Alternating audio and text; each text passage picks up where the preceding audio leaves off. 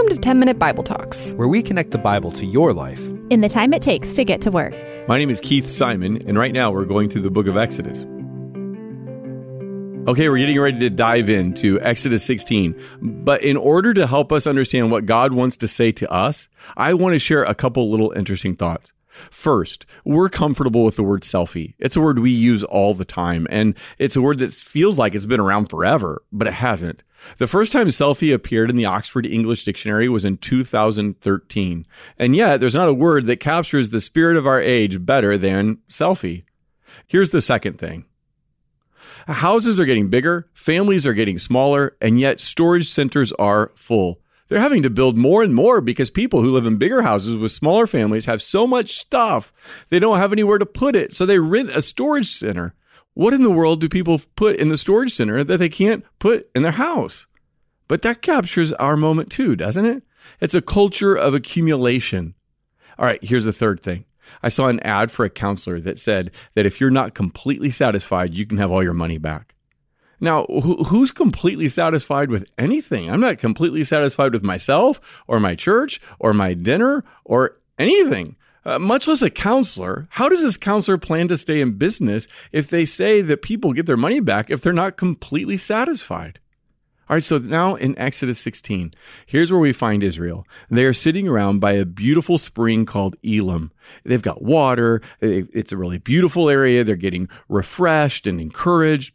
Sometimes there are seasons in the Christian life in which you're kind of getting fed and you feel really strong in your faith. Well, that's where they were, but you can't stay there forever. So they head out into the desert. And as soon as they get into the desert, we read in verse 2, the whole community grumbled against Moses and Aaron. Grumbling and complaining are sins that keep appearing in Israel. They grumbled at the sea, where they accused Moses of bringing them into the desert to die. Then they grumbled because they didn't think they had enough water. Grumbling is contagious. If you start grumbling on your team or your school or at your job or in a family, all of a sudden everybody's grumbling. Here's what the Israelites say in verse 3. If only we had died by the Lord's hand in Egypt. There, we sat around pots of meat and ate all the food we wanted. But you've brought us into this desert to starve this entire assembly to death. Really? I mean, that's an amazing verse because it says something about our ability to deceive ourselves. How could they get to the point where they said, back in Egypt, we had the good life, and now it's hard? I mean, it's turning out that you can get these people out of Egypt, but you can't get Egypt out of them. One of the things that we learn about our grumbling and complaining is that underneath it all is this idealized view of what we don't have. They idealized what Egypt was like. It was time of sitting around pots of food, and we had it so good. We have a tendency to idealize what our life could be like if it were somewhere else, or if we'd have made a different choice. I could live in a big city, or I could live at the beach, or I could live in the mountains, or I could have taken that job. I could have married this person. I could have done so many things. And if I had done those things, my life would have been perfect, because we idealize what our life would have been like had we made another set of choices. But you know what? Reality can't live up to that because our idealized view of life, well, it's not real. The second thing we see is that underneath all our complaining is this belief that our circumstances are the key to our happiness. The Israelites here are complaining about their meal plan, but their complaining and grumbling are bigger than any one issue because their complaining isn't really rooted in their circumstances, but in their heart. Our complaints are really not caused by our outward circumstances. Our complaining reveals the inward condition of our heart. It turns out we've mastered the ability to be unhappy anywhere because no matter where we are, we'll figure out a way to complain about it. If circumstances determine people's happiness, then everybody who lived on the ocean in California would be happier than people who lived in North and South Dakota.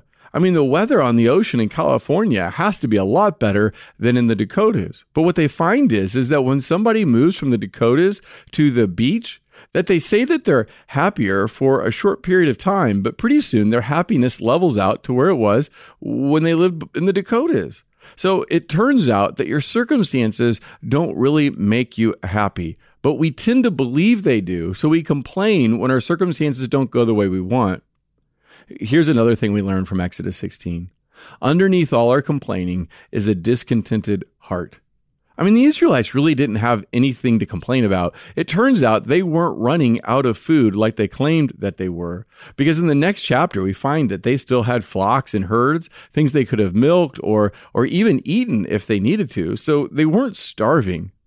In Psalm 78, it reflects back on this time in Israel's history, and it says, they willfully put God to the test by demanding the food they craved.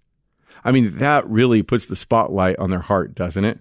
The food wasn't necessary for survival. The food was something that they craved. They wanted something they thought would make them happy.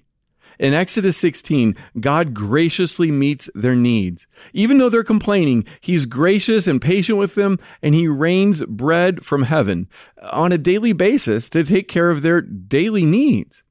Moses and Aaron ask, who are we that you would grumble against us? I mean, you're not really grumbling against us, but against the Lord. The people had grumbled against Moses. They'd grumbled against their circumstances. But God says, really, all your complaining is directed toward me. Now, that's an important insight about the sin of complaining. All our dissatisfaction, all our discontentment, all our unhappiness, all our complaining, all our grumbling is ultimately directed against God. We think we're taking out our frustrations on someone else, but God always takes our complaining personally, because he knows that when we're complaining about our circumstances, our leaders, our government, our church, whatever it is, that really what we're doing is finding fault with him, because he's the one who has provided for us. And we're saying, God, you have not done a good enough job giving me the things that I deserve. And that takes us to the fourth thing we learned from Exodus 16.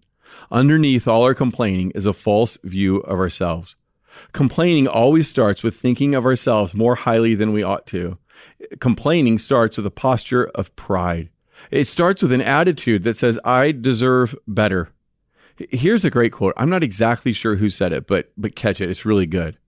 The person with a discontented heart has the attitude that everything he does for God is too much, and everything God does for him is too little. Let me just say it again. The person with a discontented heart has the attitude that everything he does for God is too much, and everything God does for him is too little. See, if I think too highly of myself, then I will believe that I'm owed something. I'm not going to be thankful because I think I'm entitled to what I got, plus better. The bigger the sense of entitlement, the smaller the sense of gratitude for what I do have, and the more complaining about what I don't have. Because the reality is that my sinful mind can always convince me that anything I want, I'm entitled to. And if I'm not getting something I want, well, then somebody in the universe must be messing up, and they owe me, and they ought to pay for it. So an entitled, deserving mentality is underneath all that complaining. Maybe you've heard of Stephen Hawking. He's this brilliant scientist who died a few years ago.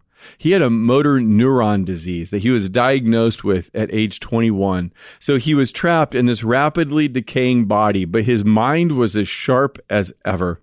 Anyway, you can read about him if you want, but here's what I want you to walk away from his life with.